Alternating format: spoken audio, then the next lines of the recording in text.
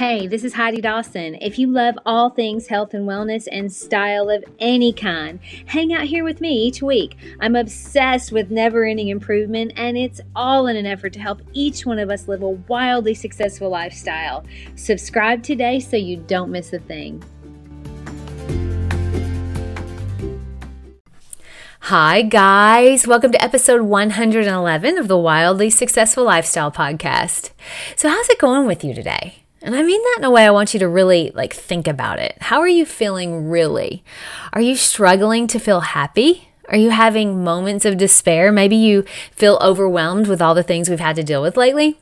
Well, let me just stop you right there. You can trust that you are not alone. I mean, you are not the only one. So many of us are having those same feelings, but today we're going to find some ways around it. Okay, I promise you. So let's talk about happiness for a second. I mean, what really is it? So one definition that I read has it as a state of well-being and contentment. Well, I think it's a state that we're pretty much all striving for, regardless of where we are in life, right? Happiness is the ultimate goal. And just like each of us has a different version of what a wildly successful lifestyle looks like, we all have a different idea of what makes us happy. But there are some things that are universal. The first one being having a compelling future. Tony Robbins, one of my favorite mentors, says he can tell if someone is going to be happy or not by just looking to see if they have a compelling future. That's so interesting. And, if you're like me, you have to ask the question, okay, so what is a compelling future? Well, there are lots of fancy ways people like to talk about it online, but I'm going to use language that I understand and I can get excited about. Maybe you can as well. It's basically having a future that you can picture, that you can see in your mind, that you're excited about. And no matter what happens, no matter what setbacks you meet, you keep working towards that future. So that's my definition. Now, what does that look like for you? If you're thinking to yourself, man, I really don't know. Do I even have a compelling future? Well, that may be a first area to start. And it doesn't have to be like this huge, glorious thing, like a great financial career. It could be as easy as joining a club or being part of something. One of my favorites is joining a challenge of some kind where everyone is working towards the same thing. So you have built-in cheerleaders already. Now, some people may get a compelling future through church or volunteering. Maybe there's a team you can be a part of. And I know COVID has strained this, but guess what? I mean, we're all in the same boat and we're all still having to be responsible for our own happiness, even though it's a little harder right now.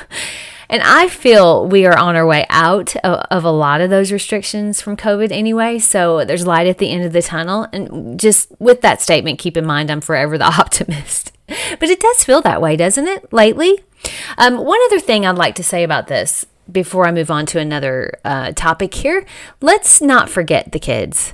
Boy, are they struggling right now. I mean, my niece, for instance, has a love and drive for cheer that has always amazed me. And I asked her a few weeks ago how she was loving cheer, and she said, I'm not loving it as much. They've taken all the fun out of it. And when I asked her, how's that?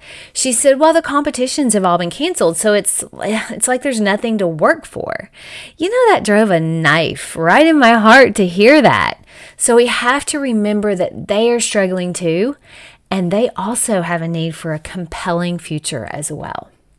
So often people will tell you that happiness is enjoying the journey, right? When you hear the phrase, enjoy the journey, does that sound cheesy? Do you want to roll your eyes at that? And it's okay if it does. It did for me for a really long time. I was like, yeah, okay, but I have this goal and I'm working towards it and I'll be so happy when I reach that goal. But I found that that's really a faulty way of looking at it, because what happens if you don't make the goal? What happens if it takes you way longer than you thought it would? I mean, what if the goal changes? Or what happens when you do reach the goal? Now what?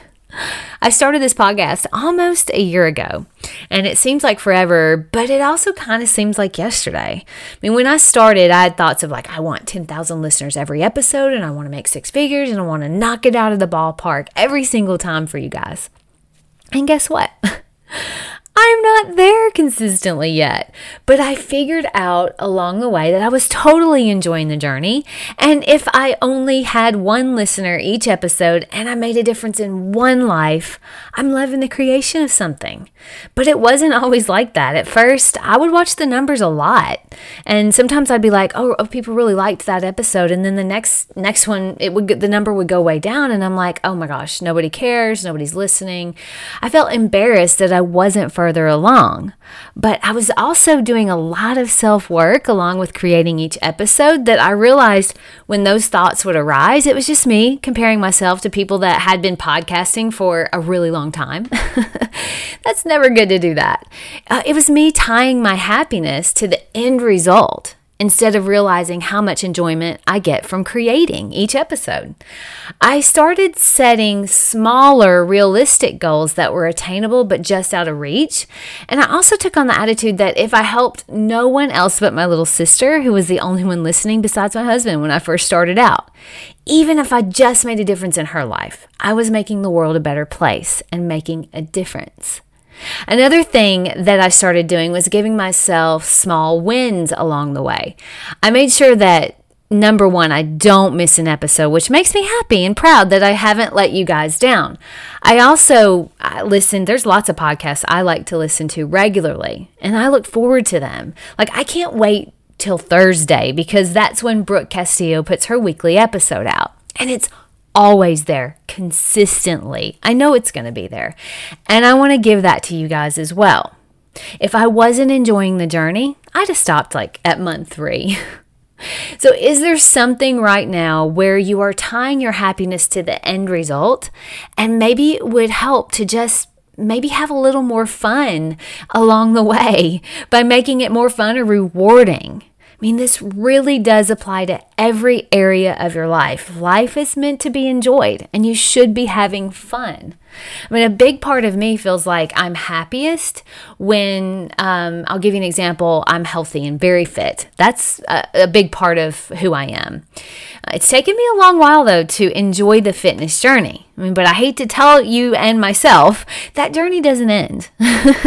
This is a lifelong journey of health and wellness, and it doesn't end once you reach a goal. I mean, tying your happiness to a specific end result in this area is tough. And if you're like me, once you reach a goal, you move the goalposts anyway. Or maybe COVID comes along and closes the gym. Or worse, you get COVID, or you get sick with anything, or break a leg. So it's so much easier to be consistent if you're enjoying the journey along the way. It's kind of what that means. It's important to make it fun and give yourself wins along the way. So I'll give you an example of how I use that in my fitness journey. If I'm on a run, sometimes my mind will say, oh, you're tired, just go ahead and stop and walk. But my body is like, I can keep going. This is when I give myself little wins. For instance, I say, if you just keep running to that stop sign, and then if you want to walk, you can. Once I get to the stop sign, I'm like, great job, good job. And my body doesn't feel like it's anywhere near needing to stop, so I keep going. And I say, okay, just run to the next light pole. And then at that light pole, I know I can keep going too. So I do. You get the picture. Sometimes I have to do that 4 or 5 times during a run, and sometimes I could run 5 miles without using that technique even once. It's all about what you find that works for you. And remember, please don't compare yourself to anyone else. That is the quickest way to lose your happiness. I know it is for me, but also having someone that inspires you is a wonderful thing. But like Mark Twain said, comparison is the death of joy, and there is a lot of science to back that up, so stop it. I love you though. All right, finally, happiness is so much easier when you are okay with where you are currently. Being happy where you are in spite of your circumstances. So if you're not the size you want to be, this is your starting point. It's as simple as that. Don't look backwards. Not loving your job? Figure out what you're really naturally good at and figure out a way to do that.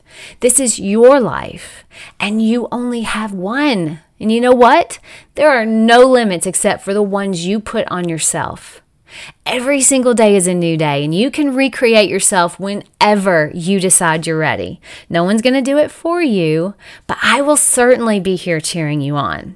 So my challenge to you this week is figure out a way to have a compelling future and don't make it complicated. It could mean joining a group fitness, a challenge, or starting that book you've always thought about. Second, no matter what you're doing, tie your happiness to the process, not the end result, because that's a moving target.